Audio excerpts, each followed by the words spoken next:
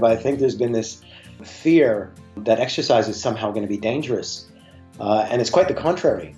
After that first day, when they say you have cancer, there's a new person born. There's this thing called new normal. I think they don't really maybe understand how much it's going to help them. Each patient and each survivor is going to be experiencing different side effects, different experiences. The positive is that it's never too late. Welcome to the REACH podcast, where you'll hear from researchers, doctors and patients themselves on how exercise, nutrition and lifestyle behaviours can reduce cancer risk and improve survivorship. I'm your host, Kieran Fairman. This week's episode of the REACH podcast is sponsored by the Lamstrong Foundation, which is a non-profit organisation founded by Major League Soccer goalkeeper and Stage 4 Hodgkin's lymphoma survivor Matt Lampson. The mission of the Lamstrong Foundation is to provide difference-making financial, emotional and motivational support to cancer patients and families in all stages of cancer treatment and recovery, as well as to fund proven cancer researchers. So for more information and regular updates on the Lamstrong Foundation and what they're doing, go ahead and follow the Lamstrong Foundation on Facebook or visit lamstrong.com today. Hey, welcome back to episode 19 of the REACH podcast. We're doing part 2 of Dr. Nicole Kulas-Reid. If you remember in part 1 from episode 12, we talked a lot about head and neck cancer, and Nicole had some really cool insight into some of the intricacies and considerations for working with that population. It was fascinating for me. It's a population I haven't worked with before, so it was really just fascinating to hear a lot of what she had to say about how to work around some of the treatment side effects that they experience. Today is a little bit different, but it's a really important episode because we focus mostly on the translation of research, and we both kind of agree that one of the biggest areas that's missing in our field is the translation of research, and how do we get what we do out to the masses, and how do we actually implement it? Because if you talk, you don't need to convince us that exercise works. And it's so frustrating to go into these communities and deliver talks to professionals or to survivorship groups, and they have no idea that the field of exercise oncology exists. And so myself and Nicole just have a chat about how do we improve that infrastructure? How do we improve the communication? How do we get more professionals with experience in this area and set them up for success by opening up communication with physicians and all that type of stuff? So again, it's just a cool chat about our take on the overview of the field, and then some important areas that we have moving forward. And we also kind of touch on Nicole's business, Thrive Health Services, which is again aimed at this idea of disseminating this information, of training professionals in the area of cancer research, and just a really cool service that I think you'll see a lot more companies like this start to evolve over the years. And so Nicole just gives a really cool insight into what they do there. So that's pretty much it. So sit back and enjoy the show, and we'll catch you at the end. Did you have any common modifications to any of your exercises that kind of consistently came up that you would say maybe this is something that people working with head and neck cancers might want to consider?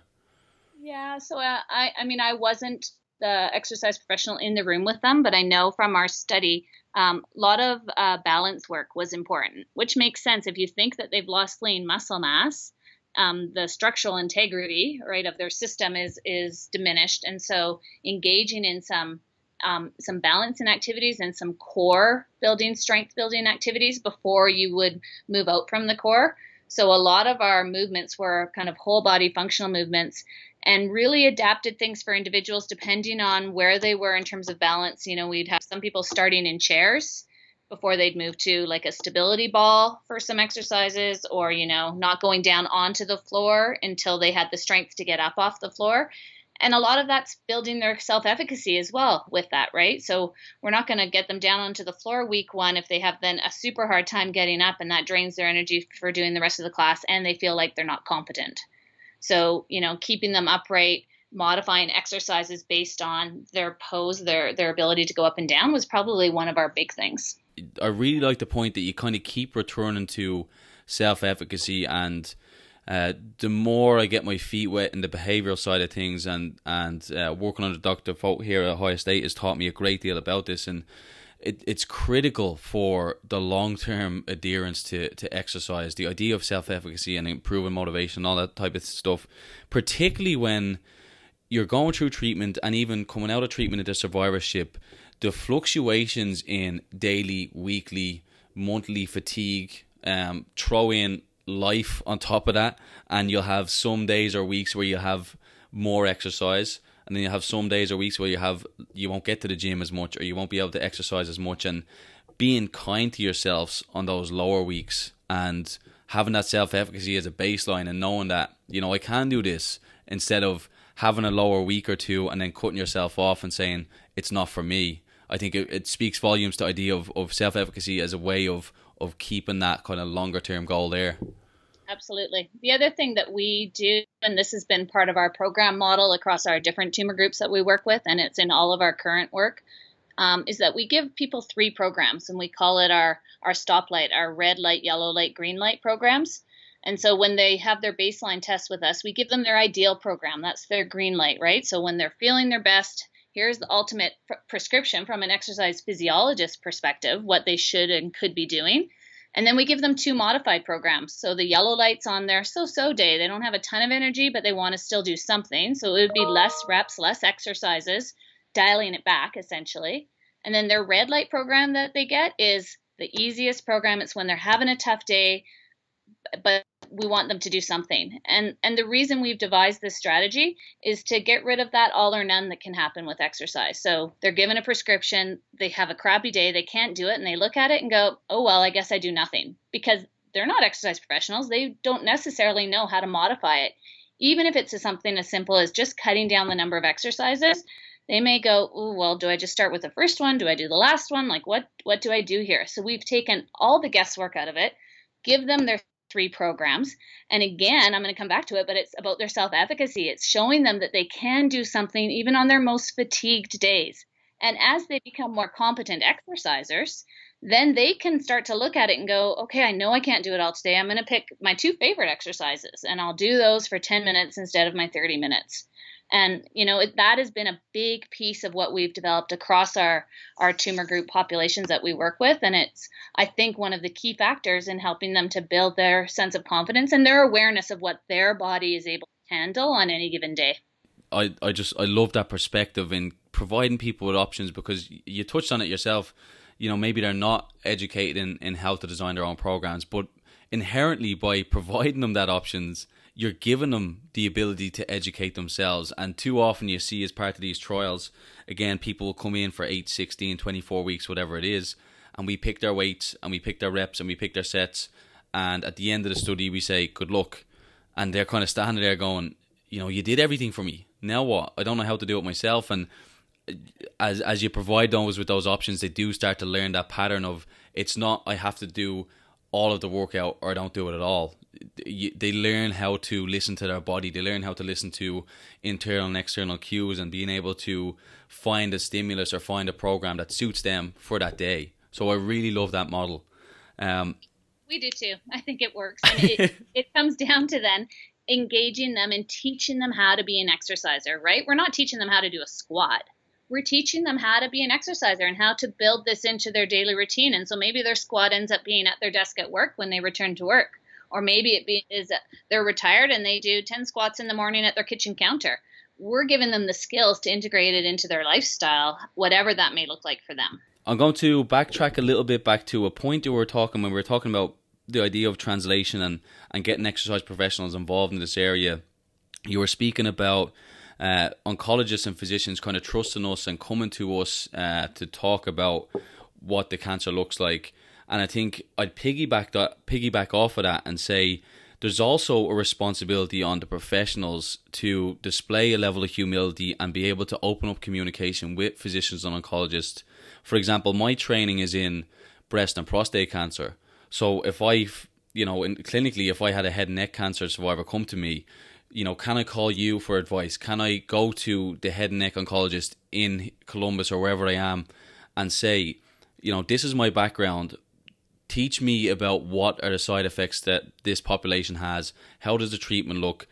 Let's work together, as opposed to having, 2 separate entities working against each other. If you open that communication and that dialogue, I think it then becomes that team environment that you can work together to problem solve, and you put the best of both worlds together and you can come up with a problem or a solution, I should say. Oh man, we could talk for hours. That communication piece, right, between the exercise professionals and the healthcare professionals is one of the biggest gaps. And actually, on Saturday this weekend, we did a talk here for CSEP, which is our Canadian Society of Exercise Physiology. And Lorraine Capozzi, who's the co-founder with me of Thrive Health Services, and she was my PhD student and is completing her MD. And David Langelier, who's a MD resident in physiatry, who's doing his master's with me. I did a talk first, and then they did a talk right after on how do we improve communication between fitness professionals in the community and healthcare providers. And because one of the big gaps, and we know this from some of the literature, is that healthcare professionals or providers, one of their barriers is they don't know who to refer to out in the community. They don't know a difference between a registered kinesiologist or a certified personal trainer or a certified exercise physiologist or whatever the designation is within ACSM versus what we have here in Canada, right? So there's a real barrier there in terms of they don't even know, and so because they don't know those populations, they're not willing or able to refer ethically to these groups. They're not going to just send somebody to Joe at whatever gym, because they might know that Joe's a good trainer, but they don't know if Joe can work with cancer survivors, right? So there's a real need to start building that communication between who we have in the community, never mind people like us that are researchers that have a bit more of an easy in to go and talk to people in the clinical setting. But how do we start building that communication between what's in the community and where these patients are in the clinical setting? We're trying to do that within what we call our clinic to community model of educating and or having professionals in the clinic setting, exercise professionals in the clinic setting, to help then triage people out into community settings where we've provided training. So we do know that the trainers at whatever gym we've worked with can safely and effectively work with our target population. But there's a huge gap, and I think we need the fitness industry to take some of this on and be innovators and disruptors and say, we've got to change the way this healthcare system is working, and here's what we can offer. Here's where we can build wellness into this, and we're willing to take on the role of becoming better educated ourselves so we can ask, but then we need to have communication back with you. So, the ideal world is electronic medical records become accessible for wellness providers in the community, for fitness professionals recognized as an important part of this healthcare team so that they can communicate very effectively back to the healthcare professionals. Kind of on what you were speaking about there, speaking to someone like Sarah Weller, for example, who's going to do her master's under Kristen Campbell, she spent 10 years trying to develop and maintain these relationships with physicians and oncologists. And I've even experienced it firsthand myself, as when I started out in this field as an undergrad and I got my ACSM cancer exercise trainer certification, you just don't have that credibility as you're approaching these physicians and oncologists. And with each kind of degree and more experience I've got, and then, coming towards the end of my PhD, I have enough experience to where I can effectively communicate. I have more confidence in myself, in my ability to work with cancer patients, survivors. But even just having those letters behind your name, as you said, automatically gives you a little bit more credibility and buy-in from them. So I think it's difficult then when we look to trainers in the community. How do you get Joe Bloggs, who's at the local Anytime Fitness, who has a passion for this? How can we open those doors of communication? And it's I don't know the answer to it. It's just an interesting phenomenon in people who are interested in this area. They do need to be trained in it, but there is people that really want to work with this population, and we can't shut that door in their face just because they don't have as much experience as we would. And that's where the team collaboration comes in, I think, as well. Absolutely. And the real world is that's who's out there, right? We don't have in every gym a CEP, a certified exercise physiologist. That's just not real world. And so how do we work with what is in the fitness industry? Because guess what? If a cancer survivor is thinking about this and they don't know where to go, they're walking into these places already. And so we need to do a better job of making sure that these places, the gyms, the fitness facilities, have training, that they've got the education to be able to work safely and effectively with these groups. And as we start to build that capacity, then we're going to see that there's an easier way to build that referral mechanism from the clinic to the community, because the clinics will start recognizing that okay, this isn't just somebody who's done a weekend training course. There's somebody who's, at a certified exercise physiologist level or a registered kinesiologist. They've got a lot of training, and their scope of practice is to work with clinical populations with potentially unstable medical conditions. And so as that recognition grows of them as a healthcare professional, as a wellness professional, then we'll start to, I think, build some of those bridges. But there's got to be way better communication done on both ends, for sure. Exactly, and almost as a PSA, you and I both know from a research perspective the difficulty in communication, in recruitment, in finding oncologists and physicians who are willing to work with you regularly and donate part of their time to help you with all those issues. And that's in a research world where we're trained to do this, so it can be even more difficult to do that when you are sending a cold email to an oncologist desk. And so the point I'm trying to make is that there's a certain degree of resilience you need to work in any clinical population, but this field in particular, and what I've seen is even if there are good communication, strategies there, it still can be a frustrating and long and tedious process. And so people who are interested in working in this area, it's a case of you can't give up. If you want to work with this population, you will be sending cold emails, you will be getting a lot of no's, but ultimately it will happen if you want it to happen. It's just a case of when and staying true to what you want to do and staying passionate and resilient with it. Absolutely. You have to be tenacious. I mean, I've been doing this here in Calgary since 2001 when I moved here, and I used to say I'd have to sell my soul to the devil to get them to recognize that, what I was offering was something that was going to be good for the patients, right? So it took a long time to build in that sense of expertise that we could deliver for them. It wasn't overnight. At one point I was like, I'd get so frustrated hearing from cancer survivors who'd go, "Why didn't I know about your program?" And I'm like, I don't know. I don't know how much more I need to do. Do I have to stand like naked in front of the cancer center to people recognize? Which is not a pretty idea, but it was that whole thing, like, how is this not becoming more ingrained in what the cancer center can offer, right? So it's still a lot of work for us, and we've been at it for a long time. And as we try to build better links to the community, it's going to take passion and tenacity and continued drive, but it's going to be worth it because eventually exercise is going to be standard care for cancer. Yeah, I love that, and it really is a case of when and not if, and it's absolutely. It's so exciting to be at the part where we're really starting to see it steamroll. At least for me, pushing 8 years in the field now. 8 years ago, there was a lot being done, particularly by, Kerry Cornier's group, and there was probably 5 or 6 main hubs of research. But as all those PhD students started to graduate and these independent researchers started to pop up, I mean, you saw from the special interest group at ACSM, we're just exploding in terms of how many people are then looking to be independent researchers. And it's a really exciting time to be a part of it and to see how many different people are coming out with different perspectives and looking at different cancers. It's really fascinating to me.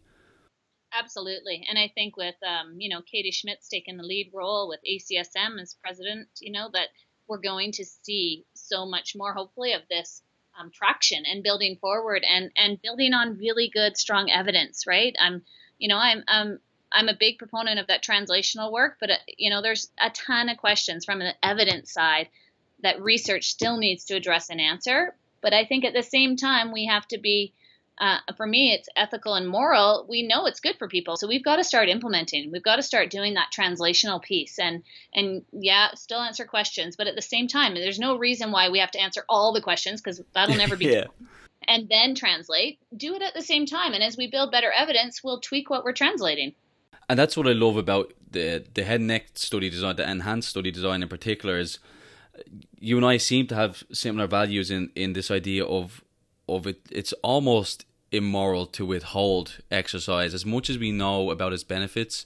So having studies where we compare an immediate intervention to a delayed intervention, or two forms of exercise where no matter what, people are getting some sort of exercise, because it's so hard to do an exercise versus a control study, and these people come in and you're after selling them on the power of exercise, and they come in and they're excited to get going, and you say, sorry buddy, you're control, so don't exercise for 6 months. It's a large frustration for me, and I think that's where we share the same kind of perspective on the translation side of things. And for me, that's where the podcast comes in, and trying to just get the word out there about our field, get experts on to talk about the power of physical activity and nutrition. And I think that's where you're coming in as well with the Thrive Health Services that you're working on with Lorraine. So let's talk a little bit about that, because I think it's a really unique and it's an area that's of much need for professionals. So what is the Thrive Health Services, and what are you doing with it? So Thrive Health Services is a company that Lorraine and I co-founded, and it is a wellness consulting company. The big piece that we've developed so far within that is our cancer and exercise training for health and wellness professionals. So we've taken the training that, I had delivered for a number of years in person. And then when Lorraine joined me as a PhD student, we absolutely refined and revamped it and built in, kind of the best evidence and latest evidence to develop a very comprehensive training that was, until we went with Thrive Health Services, it was completely delivered in person. So, fairly limited scope, because we're doing this kind of on the side. And so we could deliver a couple trainings a year to people that would be willing to come to Calgary and get it in person. So with Thrive Health Services, we took that training and we put it online, which I think is a very effective way to get it out to more people. And it's a comprehensive 12-module training that covers everything from the basics of cancer treatments and side effects all the way through to understanding behavior change and implementation of self-regulatory techniques. Because I think for sure with the fitness industry professionals, that's one of the biggest gaps. They know how to do an exercise prescription and testing and, depending on their scope of practice and what level of training they have. But so often they're not learning about behavior change and what does it actually take to build adherence and build somebody to become an exerciser. So we cover that full realm, all evidence-based. So we're taking what is the actual latest evidence, what do we know works in the real world, and have built that into these modules.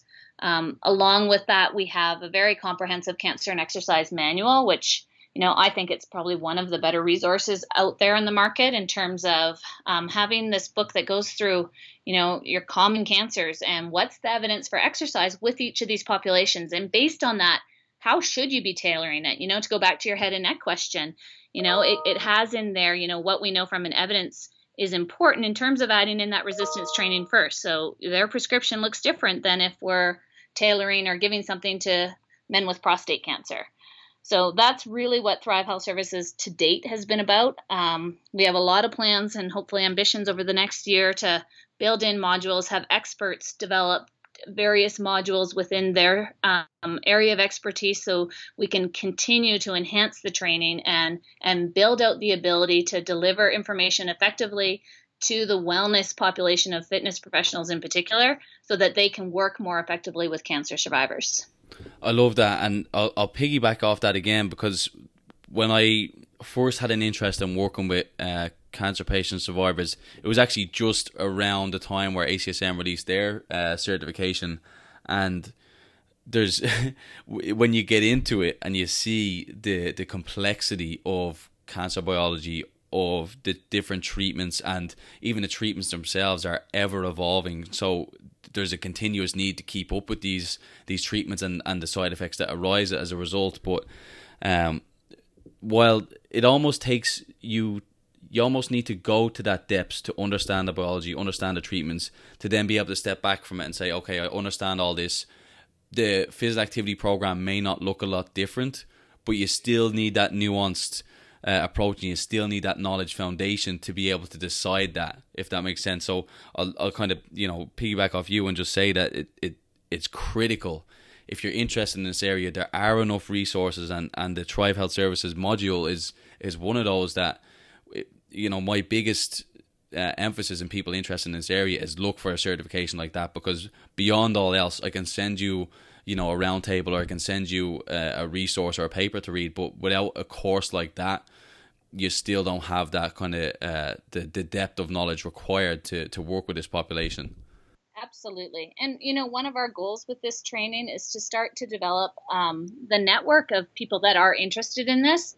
And then as we develop that network, as latest evidence comes out that they may not be, searching, the latest PubMed release of, oh, guess what? We know new information for colorectal cancer that you should start applying in exercise. when people have this training, they can become part of this network and will do the work so that they become aware of the latest evidence so that they can continually update their practice. And hopefully, we see this training as it's a tool in their toolkit. So just like, fitness professionals take trainings, all sorts of different ones for, leading different types of classes or working with specific population. That's what this training is about. It is comprehensive. It is very in-depth. For some professionals, depending on their background, it can feel like a ton of information. And we've had that feedback. But as they start to work clinically, they continually can refer back to the information and they get everything when they take the course. They get all the downloads. All of the information becomes theirs. So they can use that as a resource to ensure that, that they're working within their scope of practice, but that they can implement what they learn in these modules into their real practice. Yeah, I like that. And it's not a case of you finish this course and you know everything there is to know off the top of your head. It's giving you resources to be able to refer back to that you can kind of keep checking, and that long-term kind of going back and forth then is what reinforces that knowledge base. Absolutely. It's so key. And I think, as researchers and the way our careers are set up, they're set up for us to kind of keep things to ourselves and build your career so you can get tenure and then, you publish your pieces in the journals that only other academics are reading, that kind of thing. And so I think oftentimes academics tend to get quite territorial about what they're doing. Thrive Health Services is our attempt to put it out there for people, to share what we're doing, to say, here's our protocols that we develop for these different populations. Here's why you should, tailor and do things a certain way. So yeah, it's not the traditional, let's put it in a journal and then everybody has to cite us kind of way of doing things.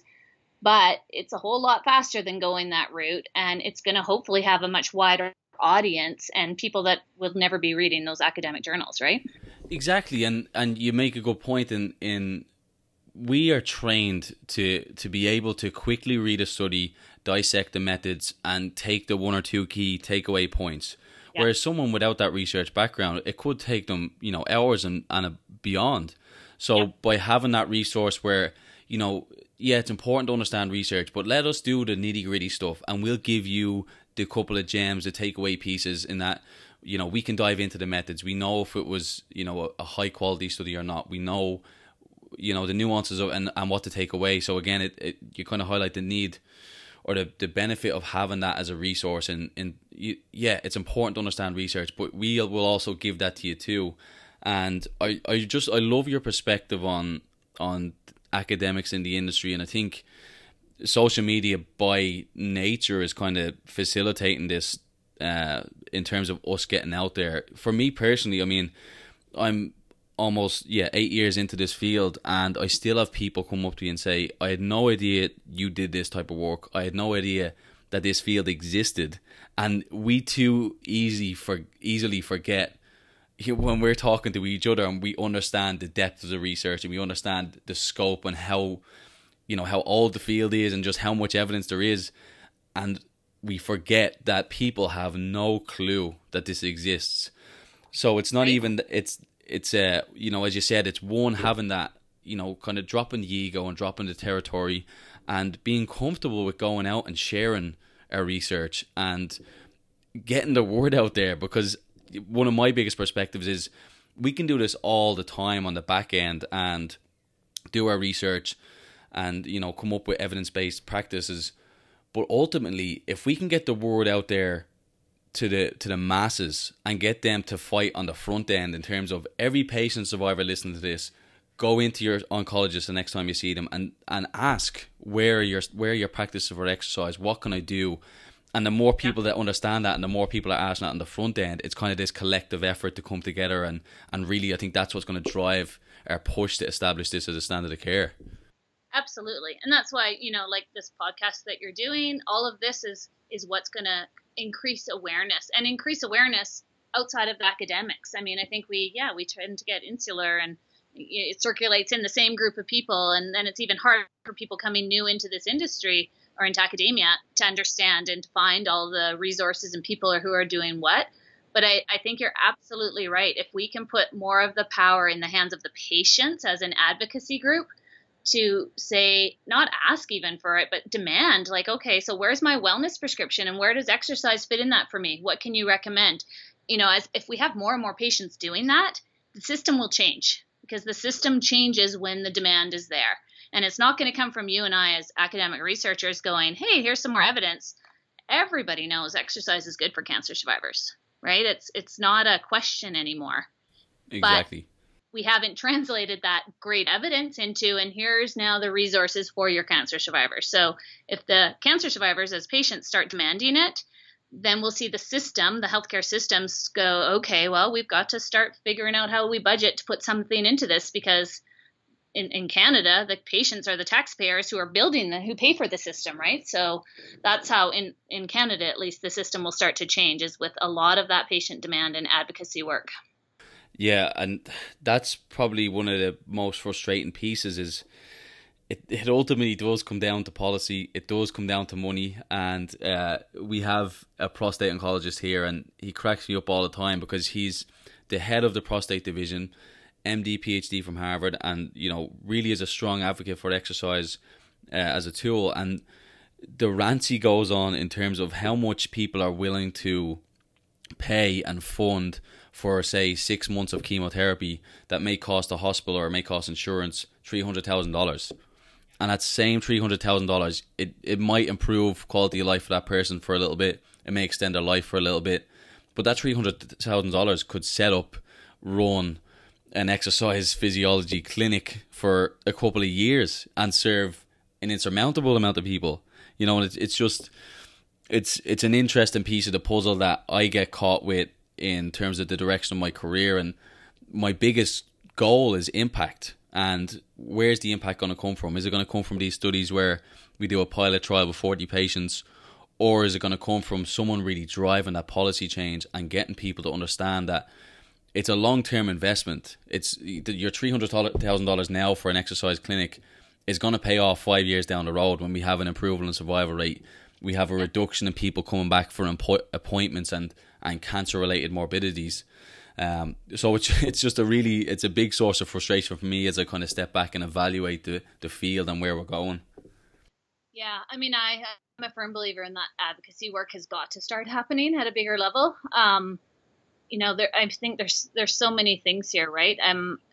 I think we haven't in the exercise and cancer area done a really strong job of collecting the healthcare costs, the healthcare utilization measures. So I think there's some work that has to be done in that. I know for us here in Alberta, Margie McNeely and I have a project that we're leading called the Alberta Cancer Exercise Project, which is about building in the certified exercise physiologist into the clinic setting and starting that triage for all cancer survivors into exercise programs that are in the community.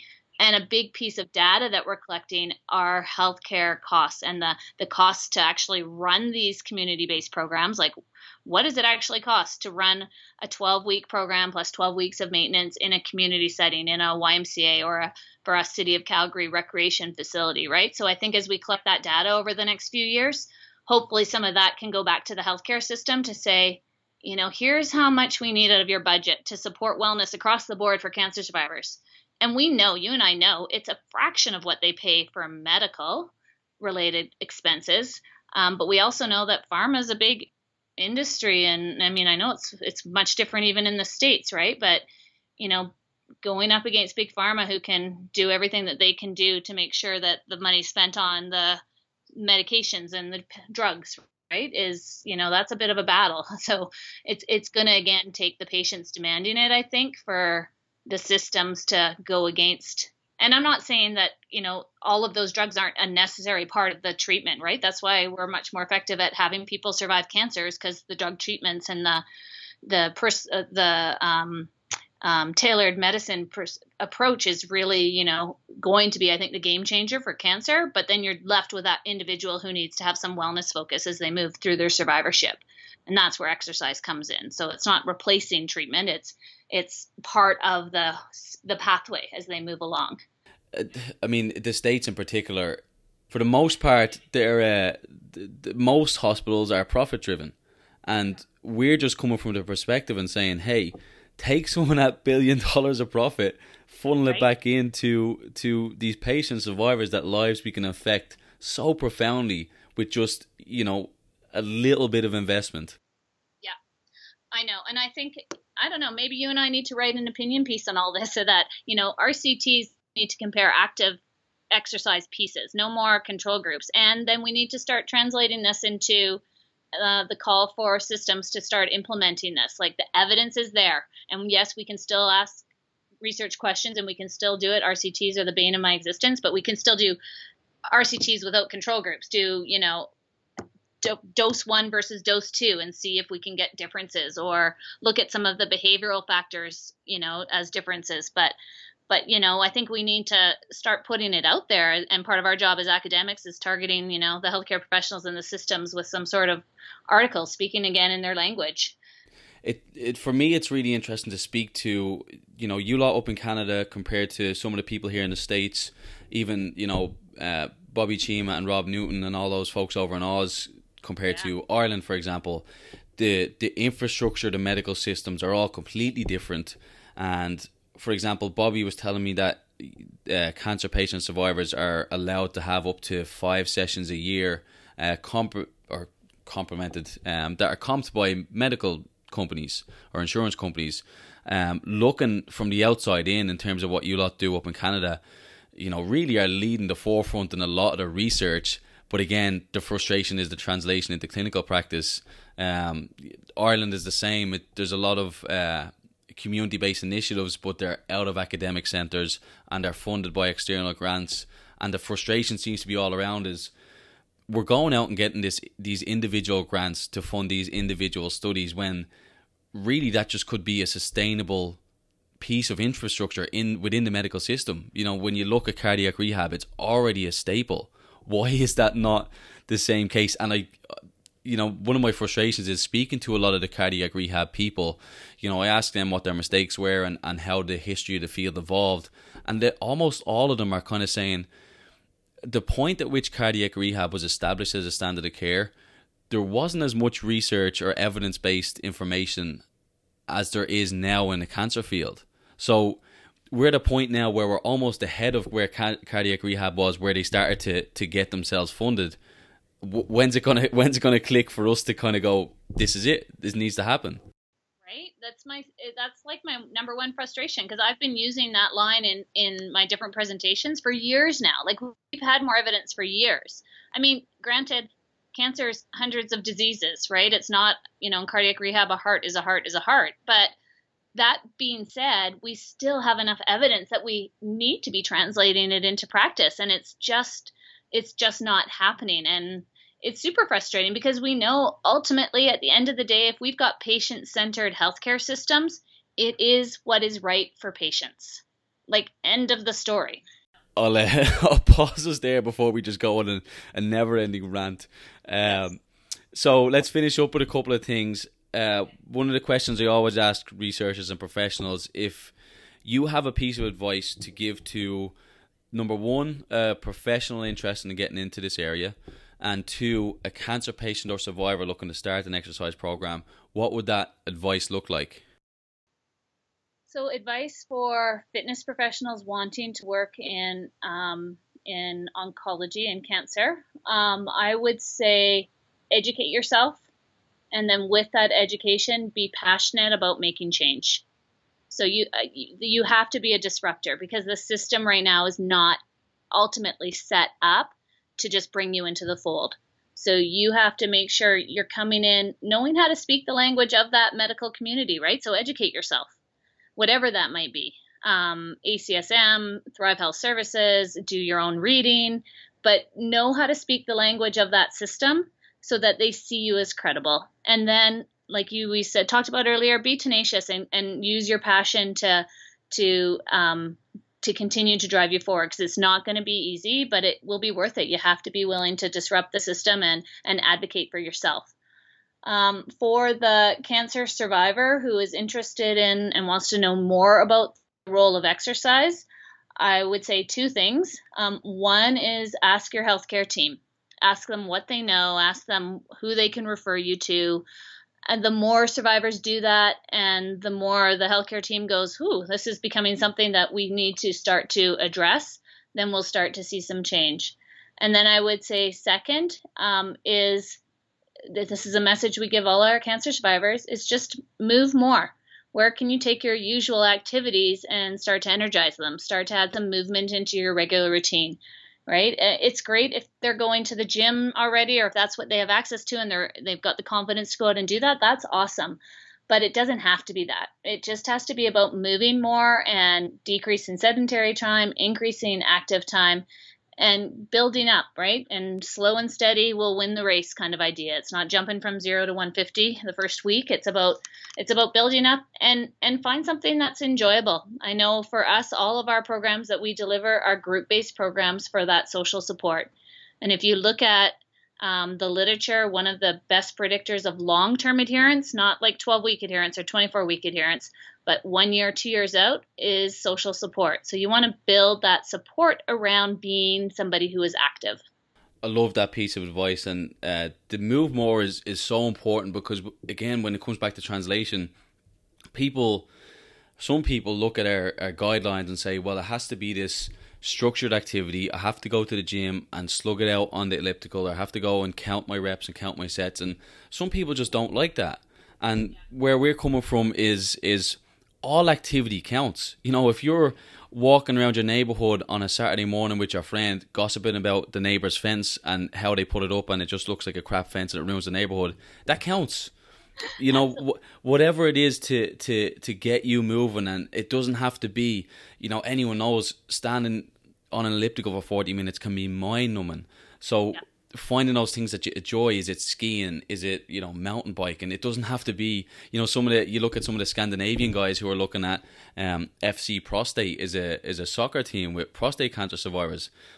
Awesome, right? So it's those really kind of unique things that when that's one of the biggest pieces for me that gets lost in translation, in that when we say do cardio, they're like, well, I have to go in and I have to go on a spin bike, I have to go on a treadmill, and that's not, it's whatever's going to get your heart rate up. And you know, we may advocate for resistance training, but maybe enjoy yoga, you know, do yoga. So I really like that point where it just, in terms of translation, it's we have this idea of what we think is optimal, but ultimately it comes down to what are you going to enjoy? Can you get a support group that's going to facilitate your adherence and keep each other accountable, and just increase that overall enjoyment to where you are still doing it a year down the line, and it's not this 12-week bump of motivation and you kind of fall off again. Exactly. Yeah, and think about, you know, for you and I, the things that you enjoy doing, it's often with other people, whether it's a sporting type of environment with a team, or you go to your favorite class, a spin class or a yoga class. You know, one of the things I often tell our cancer survivors in our education that we do is, you know, if you try nothing else, if this is brand new to you, try some yoga. And it can be in your own home. There's lots of online apps that you can use, but really gentle, therapeutic kind of based yoga. So it's not, you know, no hot yoga. You're not going into a hot yoga studio. You know, it's about doing something that you're going to find pleasurable. And we know that affect, the emotions around engaging in activity, are so important for adherence. And so it has to be fun. It has to be enjoyable. And I know from my years of doing yoga research in particular that most often we see really positive affect associated with that activity. It's something that allows people to slow down and breathe, something we often forget about doing. Yeah. Deep, meaningful breathing, and allows people to be focused on how they're feeling right then and there, not worried about what happened a week ago, not worried about what's coming up, but truly being present. And oftentimes with exercise, right, we're trying to distract ourselves, like that getting on the treadmill in 40 minutes. You're right, it's mind numbing, and you're just counting down the minutes to get off it, right? And that really shouldn't be what exercise is about for us. It should be something that we're engaged in, whether it's golfing with your foursome on Saturday mornings or running around with your kids, taking your dog for a walk. You know, you should enjoy it, and that's what's going to keep you coming back for more. So, you know, where can people find, and one of the most important things I want to get across is when people are looking at this, most often it's going to be academic institutions that are doing this research. So cancer patient survivors who are in your area, where can they find you? And then in general, how can people find the services you offer, and even you on social media to interact with you?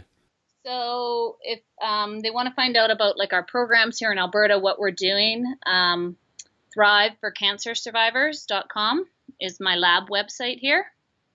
So that would be probably the best place to start. And that's an easy one, hopefully, to remember. So thriveforcancersurvivors.com. Our Twitter associated with that is Wellness Lab U of C for the University of Calgary. So they can find us there. Exercise professionals, thrivehealthservices.com for the cancer and exercise training piece. And I'm always happy to connect with people individually. So you can email me at wellnesslab@ucalgary.ca, or my email specifically is nqlos, that's CULOSRE@ucalgary.ca. So any of those ways, our website has all of our contact information as well. So it's pretty easy if you can find us online to reach out to us. And part of what my lab does, because our focus is on this knowledge translation and moving the research into practice, is that if you contact us, we will get back to you. We're about sharing our resources. And, you know, if you want to see protocols, you want to know what we've done for our yoga, you want to know about trainings, you want to know about how to work with a head and neck cancer survivor, we'll get back to you and we'll share our information. I love that, and I'll throw all of those links in the show notes as well.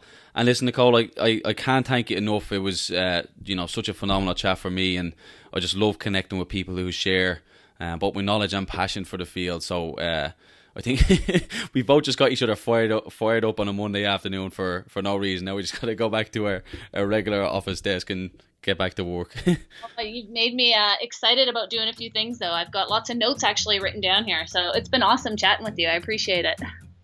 So there you have it for another episode of the Reach podcast. Again, a huge thanks to Nicole for sharing a lot of our time and our knowledge and experience in all sorts of areas of cancer research. I think it was a really cool conversation. I certainly got a lot out of it. I have all of Nicole's information about Thrive Health Services and where you can find her on social media in the show notes. And if you're looking for me, again, you go to reachbeyondcancer.com, or you can go to Twitter and follow me at Kieran Fairman. That's where I post most of the kind of cancer specific information. So thanks again for tuning in, folks, and we'll see you next time.